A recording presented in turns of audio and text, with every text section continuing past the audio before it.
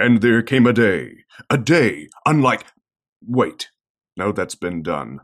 Who knows what evil lurks in... No, that is that other thing. What has yellow skin and rights? Forget it. You're listening to Panelology. Excelsi, oh damn it.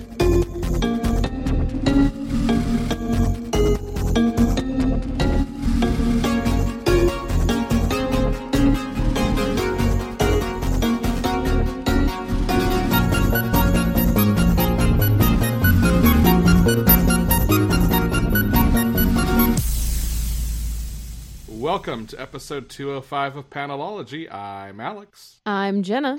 And I'm Brian. How are we all doing? Yep. Not too bad. We're hanging in there. What are we doing to stay sane this past week? What have we done? There we go. Played a whole bunch of Zelda Breath of the Wild. And how is that treating you? Like 70 shrines in, so pretty good. Have you found the Shrine of the Silver Monkey yet? Nope. Oh. Yeah. Legend tells of a hidden temple. Nice. Are you deep enough in yet that you no longer clinch in fear whenever you see one of the Guardians, or do you still have to run from those? No, the only ones I still clinch in fear at are the Lynels. That will always be the case.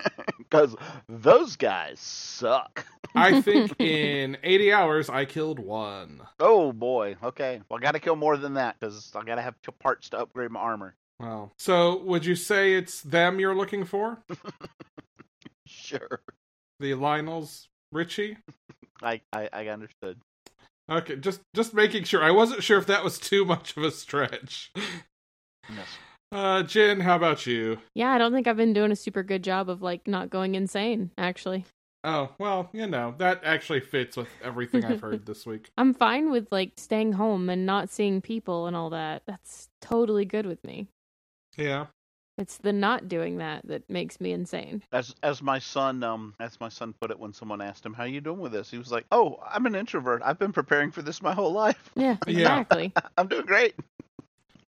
A friend messaged me the other day, and it came around to, I was wanting to get some comic suggestions, and I threw some things out and got back at, how are you so good at this? I'm like, I've been socially distancing for almost 33 years. Yeah. Yeah. You want thingamabobs? I got 20. But who cares? No big deal. You want some more? By thingamabobs, I do mean comics. Of course. And by 20, he does mean 1,000. Yeah. Yeah. I mean, if we're talking trades, I think I'm at 896. I think that is my current count. Yeah, I broke 12,000. My issues. God. Yeah. That's single issues, right? Not trades? Oh, yeah. Okay. Well, or issues or trades, right? Yeah. Gotcha. Things in my database. See, I keep separate tables for single issues and trades. Yeah. Understood. For my part, I've been playing a lot of Animal Crossing and there you go. a little Pokemon, and some Persona 5 Royal. There you go. Yes. Let me tell you, I am looking forward to the first 10 hours of that game again. I guess it makes sense to let the first 10 hours be the most problematic part, so it's all better after that. But I'm really, really hoping, I don't know, I'm maybe 4 hours in. I'm really, really hoping that it's less sexual abuse of students and somehow different. Yikes. Yikes. Yeah, the beginning of that game is not my favorite part of it, but it is... Man, that sounds worse than Thanagar the Simulator. Yeah, looking forward to that 4D Hawkman movie release. 4D. Yeah. Yeah, make sure, be careful which seat you sit in for that one. Yeah. My God. Yep. Okay. I'm also going to mention the Vagrant Queen TV show, because I've watched the first 2 episodes of that now, and it's very good. Is it? Cool. It is. It is bright and colorful, and they do not really waste any time letting Alita and Ame start making eyes at each other, and that makes me very happy, because they are both fantastic. Excellent. Isaac is good too, but he is good not in a triangle. He is good just out there being kind of an asshole. Gotcha. I just love him because it's the guy who played Mutt on Schitt's Creek, and I love Schitt's Creek. Wait, that's the same guy. Yeah. I didn't recognize him with a differently colored beard. I didn't recognize him with his shirt on. Also that. I was like, this guy's super familiar, but I never actually made the effort to look up from what. So thank you Yep. for solving that mystery for me. Yeah, he's Mutt. Cool. He's a Well, shit. we are doing something different this week. We Mhm. are. When this episode turns out only being 20 minutes long, you'll know why. We are going to talk about just one series. A thing we have never done. Except at live show. Well, No. actually, no. Even there, we talk about 3. We talk Yeah, about right. 3. It's like Yeah, right. a third of a live show. Hopefully it is longer than that. Hopefully we go deeper in detail than we do for live shows. But we are making it up as we go because times are strange. Indeed, they are. Indeed. This week, we're taking a look at the first 12 issues of Redneck, which is still ongoing. The series is written by Donny Cates. Art is by Lissandro Esteran. D. Conniff does colors. Joe Sabino letters. Its editor is John Moyson, and its associate editor is Ariel Basic. Yeah. Good job. Okay, so like I don't even think we need to talk about how awesome Donny Cates is as a writer. We often mention how we like art that fits the story, which this does very, very well. But I want to specifically call out D. Conniff because the colors in this are awesome. Yes. Yes. I love how, I mean, there are very different palettes that are chosen based on kind of the time and what's going on, but they're very much like a blue, reddish, maroonish, because most of it obviously takes place at night. Yeah. 'Cause Well, I think in the first 12 issues, my favorite sequence for color work is the section where there are a lot of police lights going. Yeah. Because you get the red and blue sort of siren light flashes, but those are, gradiated in, and there are other colors around for contrast. Yeah. But just like literally the first page that is not like title page information, the first page that is the actual comic is this big double page spread that has this like sunsetting sky, and it's just with a house and the sky's behind it. It's just gorgeous. So let's take a moment and talk about what Redneck is before we Okay. dig any deeper into it. Jen. But I swear if you say vampire one more time, Jin, as you have been a vocal proponent of this series, would you set it up for us? Sure. This takes place in a small town in the heart of Texas. Deep in the heart of Texas. Yep, knew I could get that. And it centers around this family who they raise cattle for barbecue and also blood because they are in fact vampires. And while in this small town, they are having to deal with a local, very religious man who basically wants to see the end of them.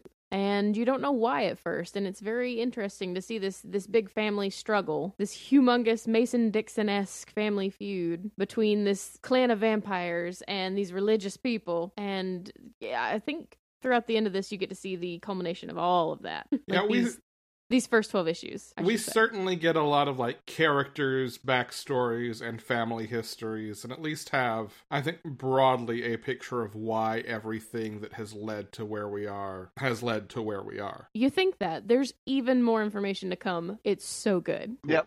I want to point out one of the things that this book does, and as far as how it tells the story, which I think is very, very cool, is we jump right into kind of modern time, right when the story's happening as you're reading through it. But then when we need to, it will kind of do almost like flashbacks type stuff, but it's usually either somebody telling somebody else the story, or there's one character in particular who can look in and see what's going on in people's heads. Mm-hmm. And so some of it is when she is doing this, she gets the story. But when it needs history, it is every few issues when this happens, that's when you go into it. It doesn't do this 100 years ago and do this backstory that then leads you up to the story that's going on. It's always diegetic, and it's always Mm-hmm. answering a question that is immediate and relevant to what is going on right now.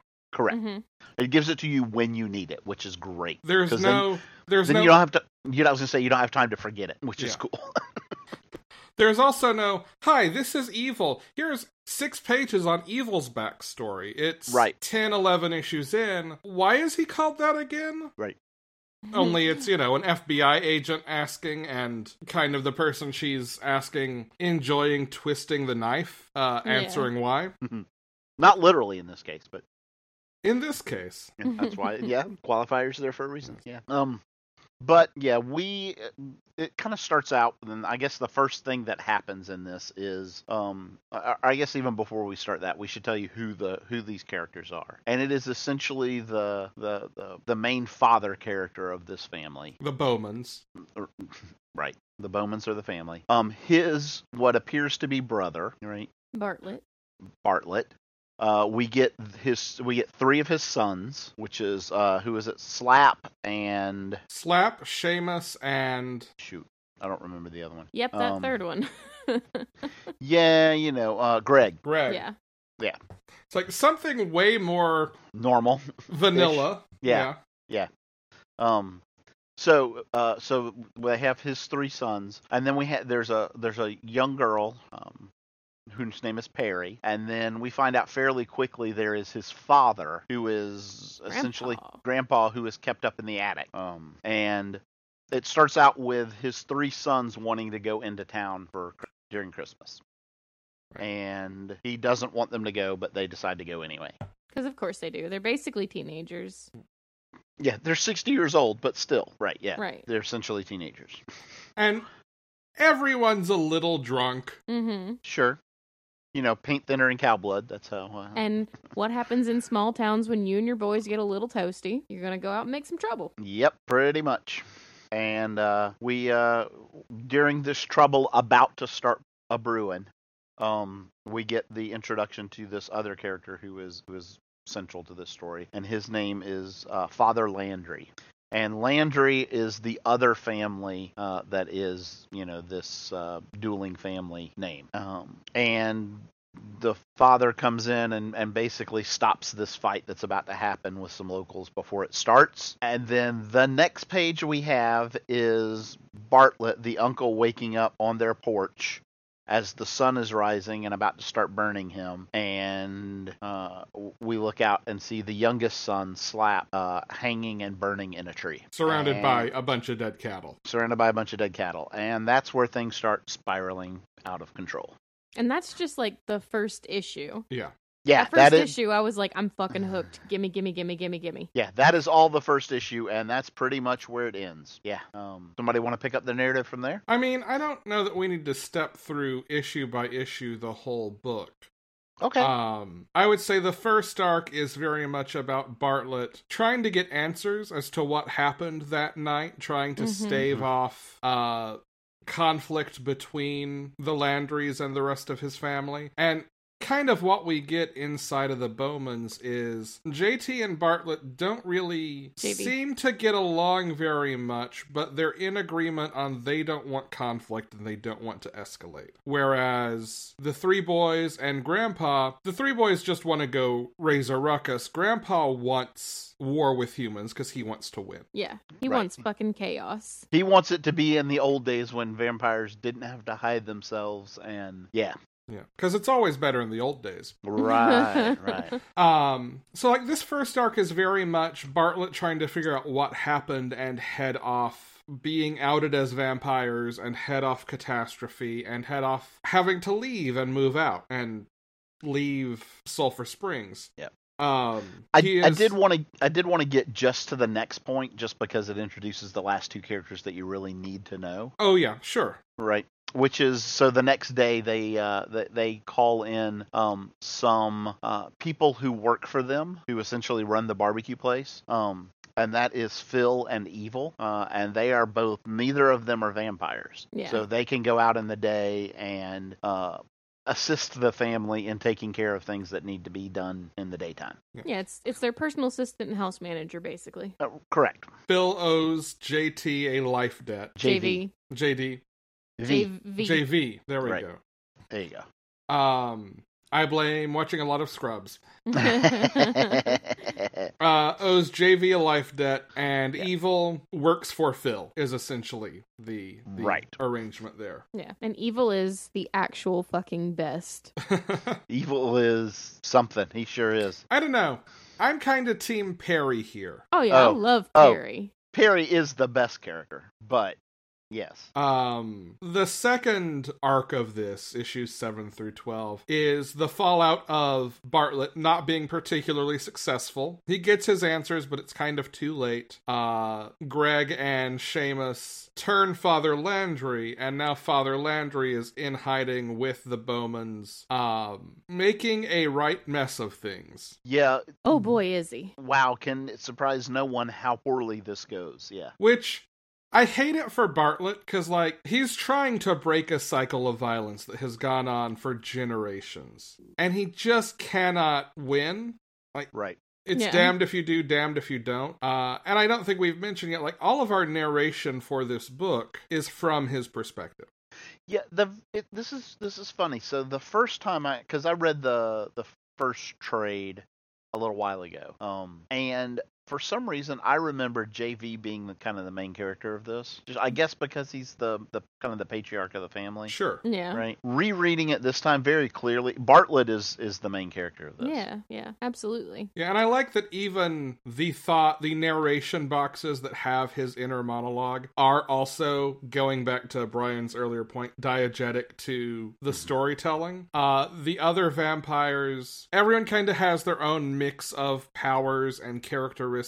Some vampires can be staked and die, some don't die if they're staked. Some can read minds, others can't. The ones who can, like, they get their own text boxes when they're using their powers. You can sort of see these conversations that play in each other's heads, or one might acknowledge something that we've been reading in text boxes. Mm-hmm.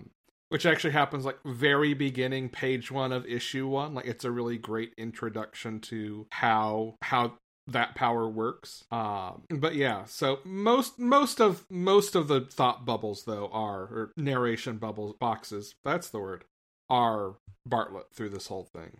Yeah. And then I guess the last kind of key thing that we get in one of these is the inciting incident for why these two families are so against each other.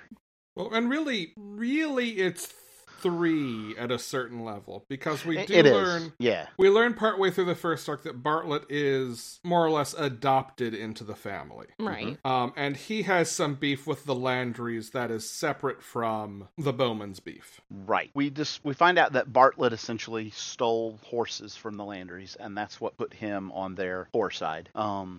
As he was fleeing the Alamo. Right. Yes. So good. Yes. Yeah, he makes a comment essentially about how they were all drunk when Santa Anna showed up, and so that was a big part of it. And basically, he's going to beat Santa Anna's ass when he gets to hell. So, but yeah, so that happens, and that's what puts the Landrys against them when they adopt Bartlett into their family. And the retaliation for that essentially is mostly they end up burning and killing Meredith. Right. And there is another specific incident involving Phil that we learn about in the second arc. Yep. That is, like, directly what led to Meredith's burning, but Correct, right. the Bartlett incident begins sort of this cycle of violence that this other incident is a part of. Right. And then you could even say the final, another incident is a secret, which I will not reveal, but that we learn about somebody and who they really are. Yes. Yeah. That really is probably what, that and them killing Meredith pretty much seals that it's never going to change at this point. Yeah. Yeah. So, except I guess you could say it does change that character, doesn't it? I mean, certainly as far as you and I have gotten, yes. Yeah. I'm let's just say I have learned not to take anything at what it at first appears in this book. Yeah. It's seriously like real Southern family bullshit, honestly. It is. Because you don't know the secrets that your family is keeping or why they're keeping them. Look, personal shit right now, okay?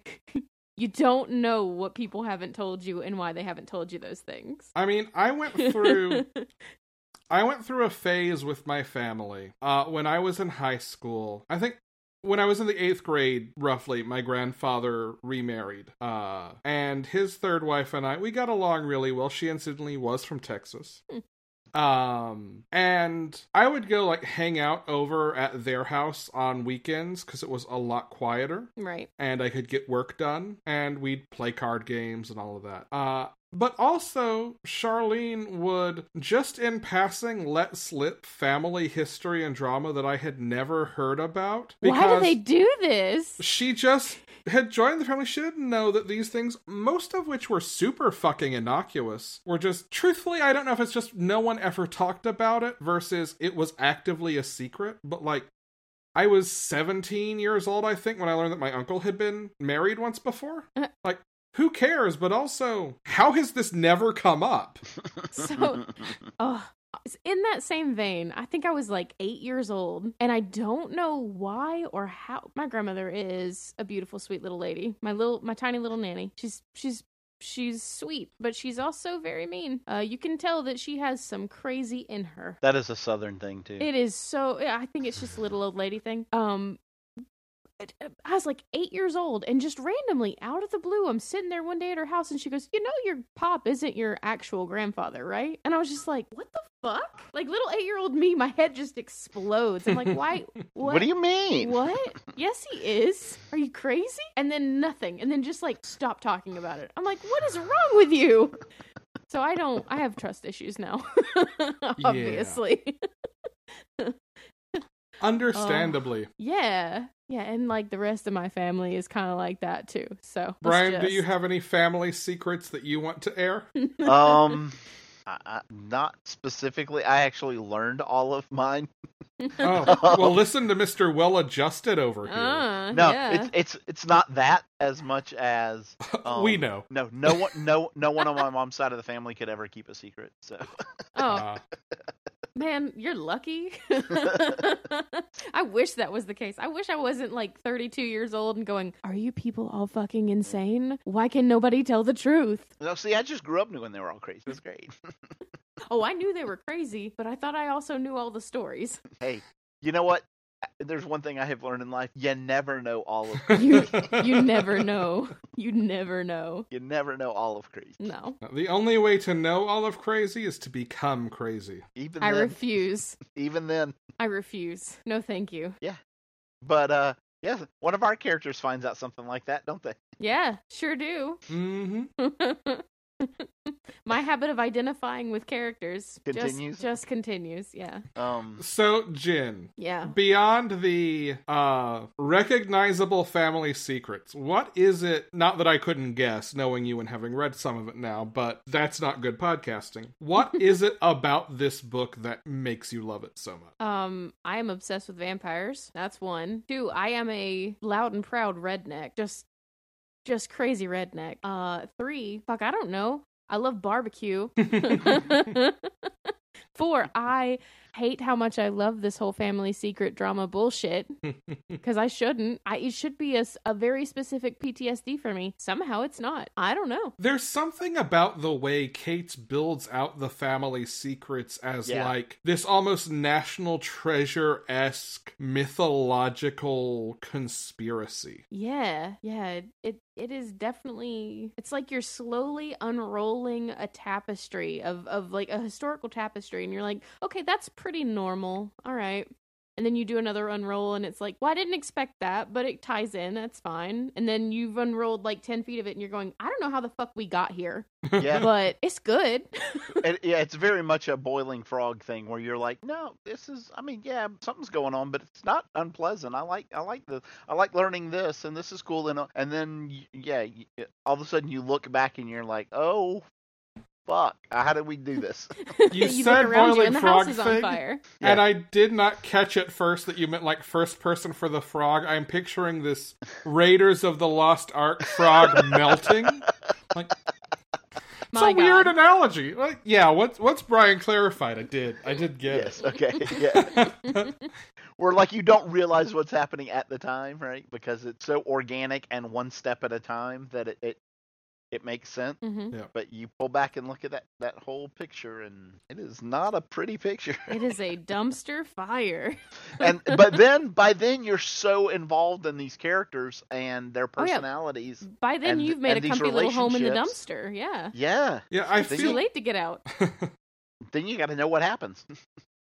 I feel like at this point, the characters who I probably want to see the most of next, I'd like a little more of JV, just like his history and how he got to where he's at. Mm-hmm. But Greg and Seamus, too, like, as much as they do in the present, I kind of want to see a little bit more about their past. Okay. Everyone else, though, at this point, I feel like we've gotten... I mean, I always want more Perry. And I'm sure there could be an entire spin-off about Grandpa. But, like... Oh, The other one is I wouldn't mind evil between what we learn of what is essentially like his Yeah. origin type Well, story and and where he kind of is now. sure, and what I'm Right. getting to, I guess, is not that I don't need any more of any others. I want some more Sure. of basically everyone. But, like... Right. Pretty much the vast majority of this cast, we've got some solid history on already. We kind of have their origin Yeah. stories. And like right? Yeah. 12 issues in, I think to have as much as we have, with all the action really being in the present, is impressive. Well, and that goes back to our point of they kind of haven't told as much about those two because it hasn't been necessary to the story yet. Sure. Right. Jen, was there anything else in your list of reasons why you love this? I kind of derailed you there. It's some things that are gonna happen later for you guys. Pretty fucking choice. Pretty spot on. Yeah. Cool. Well, I mentioned something that happened. The secret that's revealed about one of the characters of the channel. There is something that happened. There's very clearly, and it's the focus of the very end of the second book, that there is another character that very clearly is going to be very different going forward than he was to this point. Yes. I think coming out of the second book, and I'm torn on whether or not stopping where we did for this episode was the smart choice or not. On the one hand, like, I don't think anyone comes out of book 2 in the same place that they started the series or started book 2. Like, I think you've got some characters who are basically where they were, issue 1, issue 12, but I don't think anyone can come out of issue 12 the same. And like, Yeah. part of me really wishes that we'd read more to see what comes next, and then I think, well, no, that's just gonna be this series. That's always going to be the case. Mm-hmm. So on the one hand, like, I'm glad we're talking about the chunk we are because it can only kind of get bigger from here, it feels like. Like, up until this point, this all is... I feel like we're kind of done with any introduction to Yes. these characters, if that makes sense. Like, from here on, it is much more about what happens as opposed to who they are or why they're where they are now. It is so hard for me to not spoil things for you guys. Ugh. It is so hard. So we should actually talk about like everything that happens in volume 2 then, I think. If Okay. you want to. So You know what? there will We're- be... We're a good yeah. half hour in at this point. I feel like it's okay to sort of call spoilers on. Before we do that, though, can we talk a little more about the art, actually? Yeah. Sure. Yeah. Let's put that before a spoiler break. It is dirty. I love it. Yeah, it is... Like, I would hate a superhero book drawn this way. Oh, I wouldn't. I'd love it, but it would have to be I something know. dark. I know. But this book, like, I can't imagine any other art for this. It is No. wonderful. Yeah. It is. I like, as amazing as the colors and everything are, like the art really gives this sense of where you are. It gives a sense of Texas and flatness and dust. It's nice. Kind of a dirty and a gritty and a... Yeah. Yeah. Well, and it seems like it should be noir-ish, but it's super not. I mean, I think the common ground there would be pulp, though, right? Like, it's got the Yeah. same Yeah. kind of pulp Yeah. sensibilities that Western and noir would share. Yeah, You are yeah, correct. yep. Absolutely. Mm-hmm. The thing I think it does really well, in service of what you two are both saying, is the way it uses space. Both in terms of like the scale of a shot, how far pulled in or zoomed out a panel is, but also when things get fast-paced, when things get intense, we lose backgrounds, we lose larger structures or pieces of geography that give any sense of scale or place, and really focus in on just movement and flow across page. Mm-hmm. Whether that is literally a fight happening happening in white space between panels, or what would be a panel broken up, first focusing on the bottom of a bottle in someone's hand with some text, and then focusing on a bottle lifted to the same bottle at their lips in the same position. Mm-hmm. Or the difference between, we're down in a grungy basement and we get like a lot of wood texture and kind of some grimy, moldy vibes, which is partly the coloring, versus when we're in the middle of the town square at the church and everything is very structural and perspective is... Mm-hmm. It feels like the art team had a really good understanding of like cinematography. Yes. Because it feels like you're watching a movie. The way that your eye is directed to certain things. I agree. I also got to say, Alex, you're just killing me, because Alex is like looking through pages of the trade, but his camera is like 100% zoomed in on the front cover, and it's just the fangs of this vampire from the first book. Yep. And as he's show up, talking, it's like the moving. whole screen of my... Yeah, exactly. It's like, oh my God. Like I said, when it gets really intense, it just sort of zooms up and... Exactly, that's what I'm saying. Yeah. And you have this zoomed in on the camera of these fangs ripping this I am flesh demonstrating. apart. It's beautiful. We got to start doing these things like live on Patreon or something. I cannot wrap my head around doing this live. Yeah, that wouldn't have gone so well today. No. So, I would be giving people some money back. yeah. All right. Anything else general before we do hit harder spoilers? No. I guess the only other thing I'd say is this is actually a fairly easy read. There's nothing super dense about this. Mm-hmm. So if you're looking for something that you can get through pretty quickly, but is a great story, this fits that bill as well. Yeah. And there is a lot of like dialect in dialogue, and this is the thing maybe we don't get to talk as much about with Kate's on some of the stuff we talk about more often. It is well written dialect. Yes, yeah. Thank you, because I hate reading most people's southern dialect. Mm-hmm. I hate it. It makes me cringe and cry and just want to throw the fucking book across the room. But Donny Cates understands the way that southern people speak. Yeah, I mean, Yeah. Donnie... Did we mention? Does anybody not know he's from Texas? Yeah. By the way, he also speaks like that. Anyway, in the Texas way that's not truly like southern. Right. But it is slow and drawly. And I mean, Volume 2 of this does point out Texas is not really part of the South. No. No, it's really not. Yeah. Texas is like California. It's its own thing. Right. We've been in Texas ever since it was spelled with a J. Yeah. Love it. Yeah. All right. Okay. Now we can spoil things. Volume 2. So, Perry, huh? Harry. Oh, man. Ugh. Can I ask this question? And Jen, this may be harder for you to answer because I know it has been longer for you. Probably, yeah. Mm-hmm. I don't know if this is just I've read a lot of Donny Cates versus something more intentional. Did the idea that Perry was not part of the family build for you guys up until that reveal, or did that come out of left field? Man, that felt completely out of left field for me. Almost completely. Here's the thing, and I guess this is... I did get the feeling that there was... Very clearly, you're given the feeling that there's something different about Perry. Yeah. Right. Yeah. But it's very distracting that you're kind of given that this false lead that it's her power that makes her that way. And it does, don't get me wrong. But it's there, and again, maybe I'm with you, Alex. There's something about the fact that didn't quite explain it all. There was just something there that made her not fit in with the rest of that family. Here are the things the same way. The things for me that kind of helped me get there, and I don't think I was too she's a Landry like issues earlier. Right? Yeah. But I think maybe some of this is reading it in trade. Like you, Brian, I had read Volume 1 prior to this, so this is sort of second pass through it. She has these same powers as Grandpa that no one else has. And admittedly, even in the book itself, kind of no one knows the rules of how this works. But skipping a generation kind of is a weird idea for vampire powers to me. Hey man, it's how it works with twins. Okay. The biggest thing, other than just sort of that general sense, the biggest piece of evidence to me of like, why is this, how is she definitely not one of them? When Bartlett is talking about coming to live with the Bowmans, Mm-hmm. he talks about Greg and Seamus being boys and Meredith being pregnant with Slap. Mm-hmm.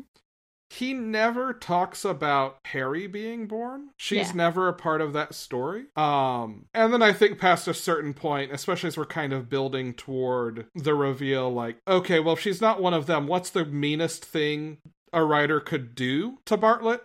Let Perry be from the other side. So a little bit of it's met up, but like I think there are a lot of hints in the top of it that like not only is she different, but she is not a Bowman. Yeah. Well, and I think we're given another clue when we find out that Bartlett isn't. Yeah. Yeah. Right. I was kind of thinking that it was going to go along the lines of like her being Bartlett's kid, but him being Right. completely incapable of taking care of a child Yeah. because he's Bartlett. Yeah, that would have fit to me as well. Sure. But I think we kind of buried the lead here, and that is that we find out that Perry is actually a Landry, not a Bowman. Yeah.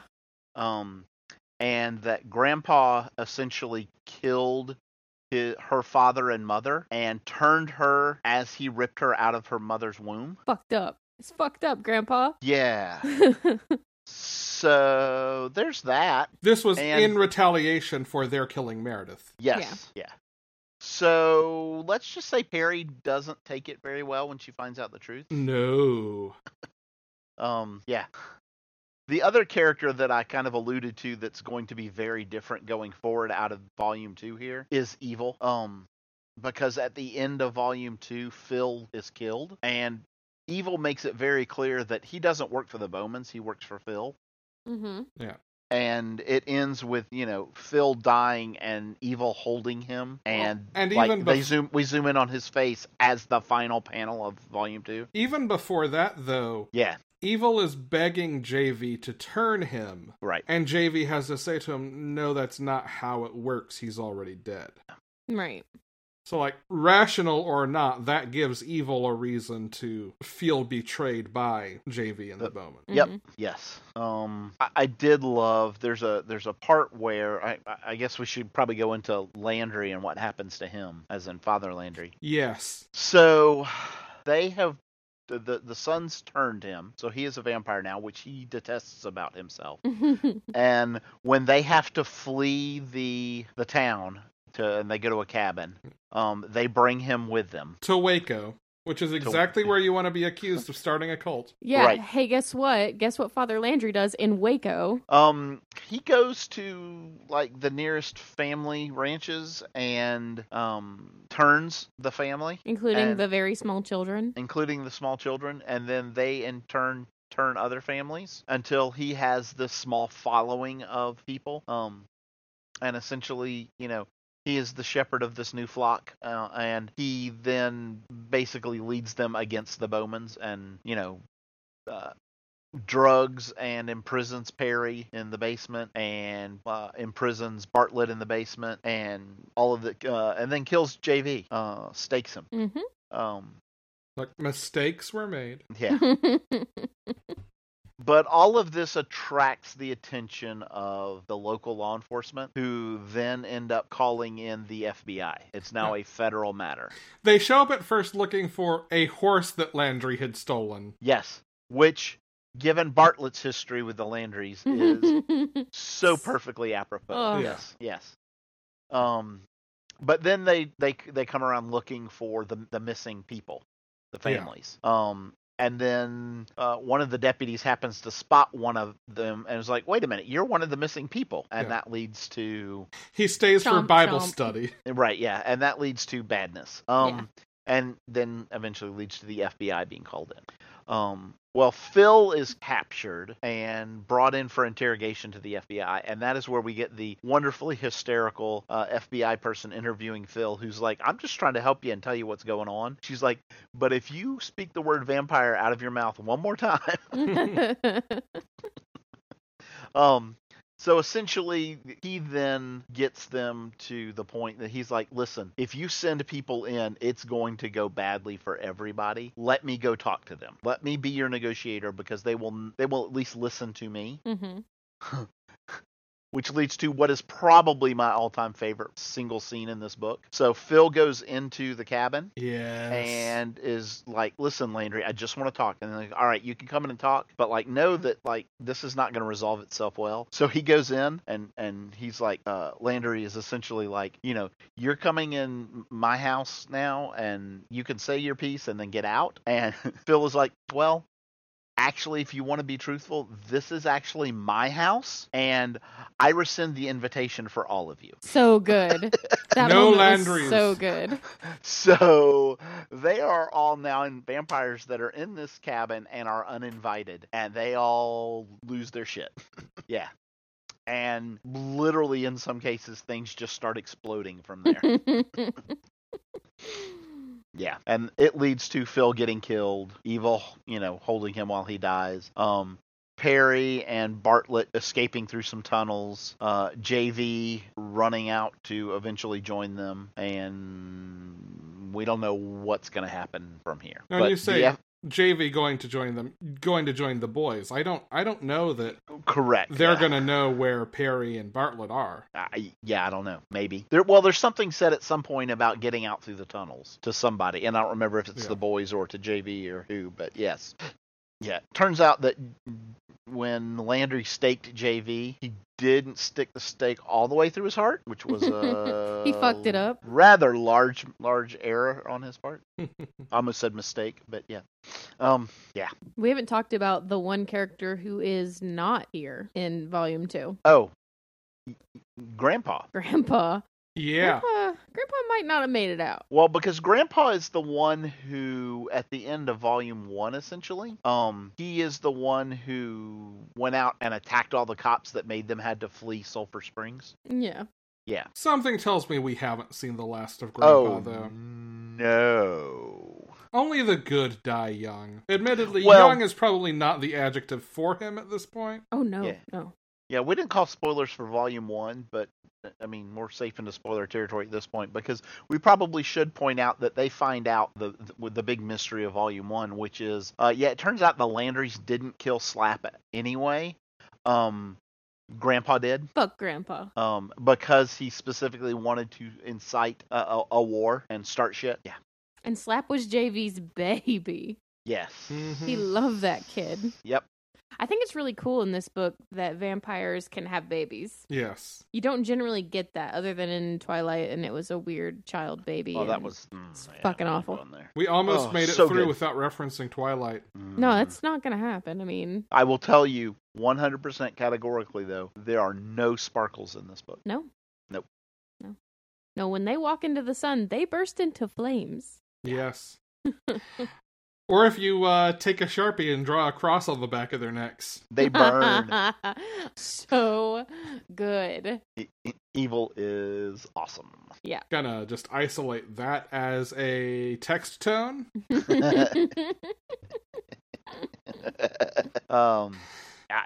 I can't recommend this book enough. It is a great story. It is super well written. It is easily digestible. It is a great book to read. Like I said, just when you want something to read, but you don't want to dig too deep and heavy into something. Yeah, you want something that is just a little beyond brain candy and Yep. a little below a full healthy meal. There you go. It is a heavy hors d'oeuvre. It is a heavy hors d'oeuvre. Oh, So this is brunch. this is the brunch of books. Couple of Bloody Marys. Yeah. Mm-hmm. God damn, that sounds really good right now. That does sound good right Can now. somebody prime now me some tomato juice? I'm out. I'm out. I've got V8 downstairs. I'm going right after this.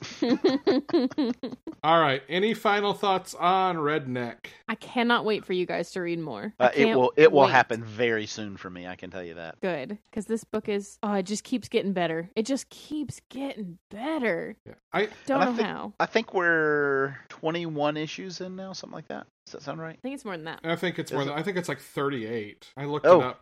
Wow. Okay. Yeah. I do actually have the third volume of this already. I almost went ahead and read ahead for today. But then I remembered that I had bought Birds of Prey and had not watched it yet, so I did that. Nice. I do recommend that movie, by the way. Got some big Deadpool energy if you love the Deadpool movies. Nice. I very much enjoyed that movie. I really only had We're at 26, by the way. I had to look it Okay. up. We're at Okay. 26. I have some nitpicks about it, but it was fun to watch. I will be watching it soon. Cool. All right. Because we are in strange times, we are going to do a strange thing and bring back our favorite feature. This To be fair, look- is it our favorite feature, Alex? This was requested, okay? We would never choose to do this again. I was It actually wasn't requested. I was already thinking about it, but because No, Alex. Yeah, No. because it was tweeted at No. us, I did go ahead and mention it. No. Because I am that kind of sadistic asshole. If I may, Long Box Book Report. It's the Long Box Book Report. Fuck you. Man. We All are right. bringing back for a limited time only. God damn it! Yeah. Yes. Let's be clear about this. This is not a continuing, ongoing feature of this. We are bringing back the Long Box Book Report with a couple of slight modifications. One, I think we're going to, we may not have the box of comics that we were using before readily Yeah. available. I don't know where it is.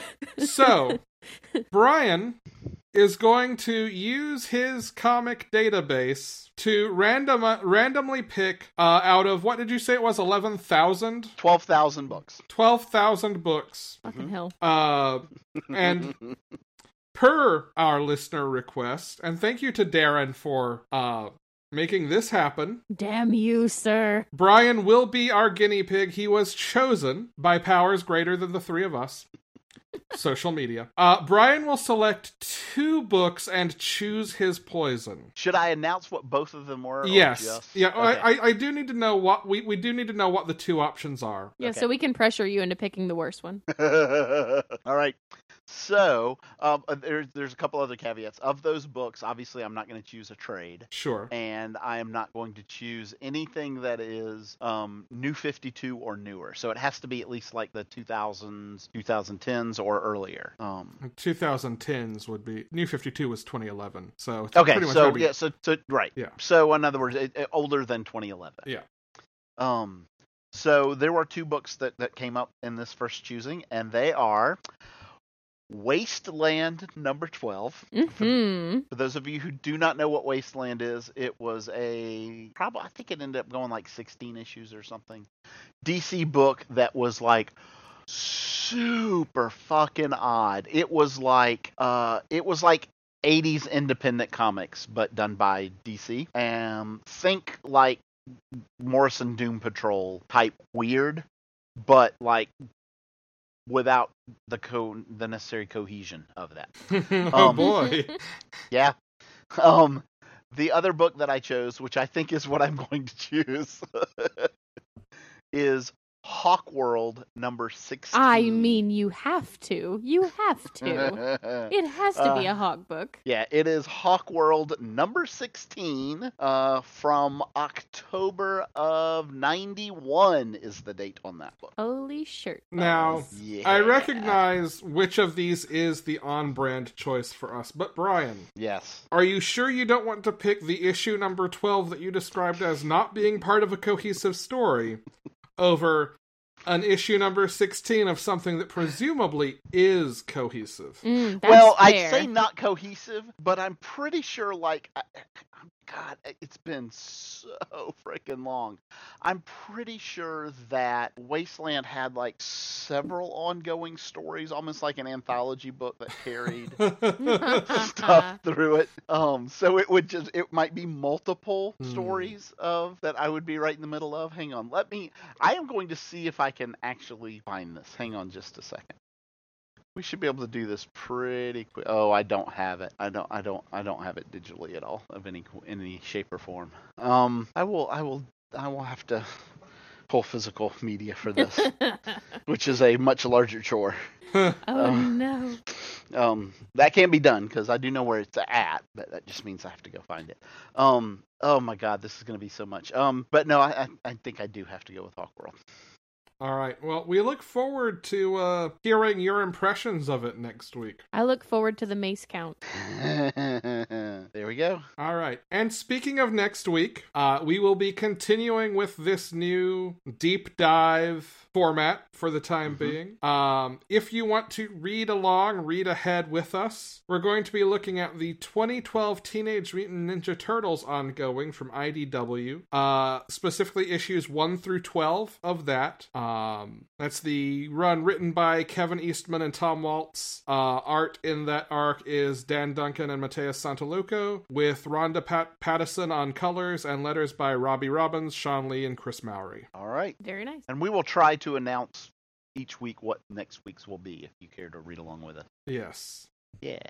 We'll put it out on Twitter too. I should mention that if you want to send in questions or comments or impressions of the books we're talking about, you can go to bit.ly/panelology mailbag, capital P, capital M. Send us your questions or comments there. Or if you've got general comics questions, comments, whatever, we'll take some general ones too. Why not? Yeah. We are making We're it all up begging you as we for go. content. Yeah, questions would be most welcome at this time. Yes. We have to fill space.